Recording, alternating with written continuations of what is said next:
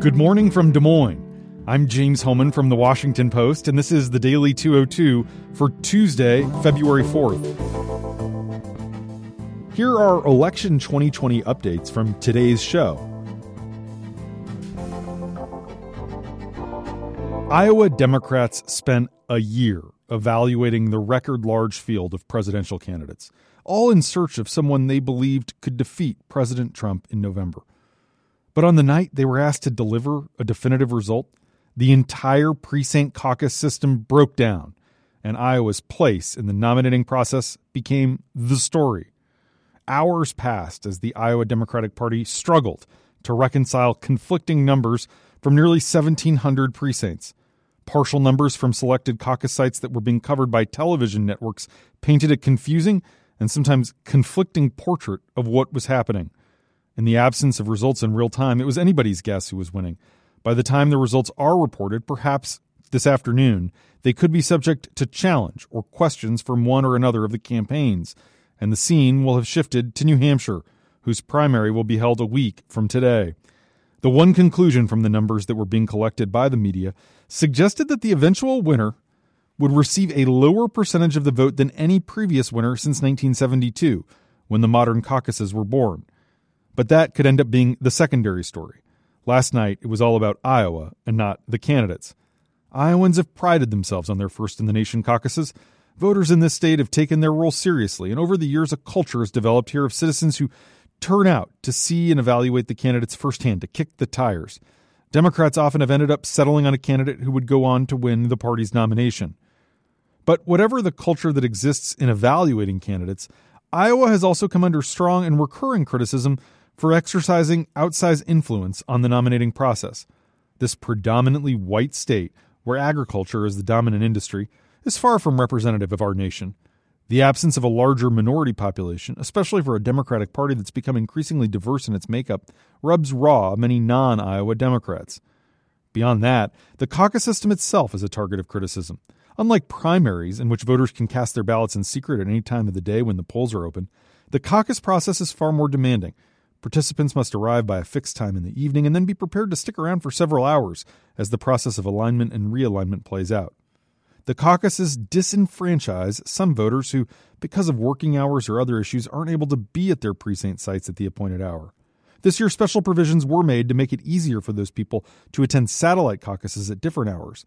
Still, the caucuses are cumbersome and, to critics, unfair as a result. Defenders of the caucuses and of Iowa have long said that this is one of the few places where candidates need to meet voters face-to-face, where they must answer questions and listen, and perhaps learn a little bit about real life. But even in Iowa, there are questions about the prominence this state plays, given its demographics and small size. And now, there's a bigger problem, and there is little doubt that it will bring more pressure than ever on Iowa's leaders to justify their presence on the calendar and the system they have built. Joe Biden's campaign sent a letter to the Iowa Democratic Party last night demanding answers and putting the party on notice about the eventual results. People in two other campaigns said state party leaders hung up on a conference call with representatives from all the campaigns when the leaders were pressed about when results will be released. Then they had another conference call around 2 a.m. this morning for the people that they had hung up on. The party officials told the campaigns they planned to release caucus results this afternoon. Two people on that call say that it turned testy. Bernie Sanders' senior advisor, Jeff Weaver, got into a tense exchange with Iowa Democratic Party Chairman Troy Price.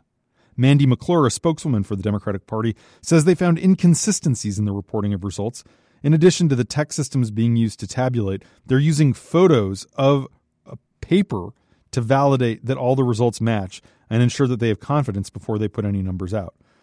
If Monday's problems were an isolated example, that would be one thing. But my colleague Dan Balls, who's been covering the Iowa caucuses for the Post since 1976, knows that this is the third time in as many caucus nights when Iowa has struggled to get it right. 8 years ago, Mitt Romney was declared the narrow victor over Rick Santorum on the night of the Republican caucuses, but the absence of full results on caucus night left the outcome unresolved. Then weeks later, Santorum was declared the real winner, but it was too late to give his campaign the boost he needed. 4 years ago, Hillary Clinton and Sanders battled throughout a long night of counting. Clinton's campaign claimed victory without knowing for certain that she had won.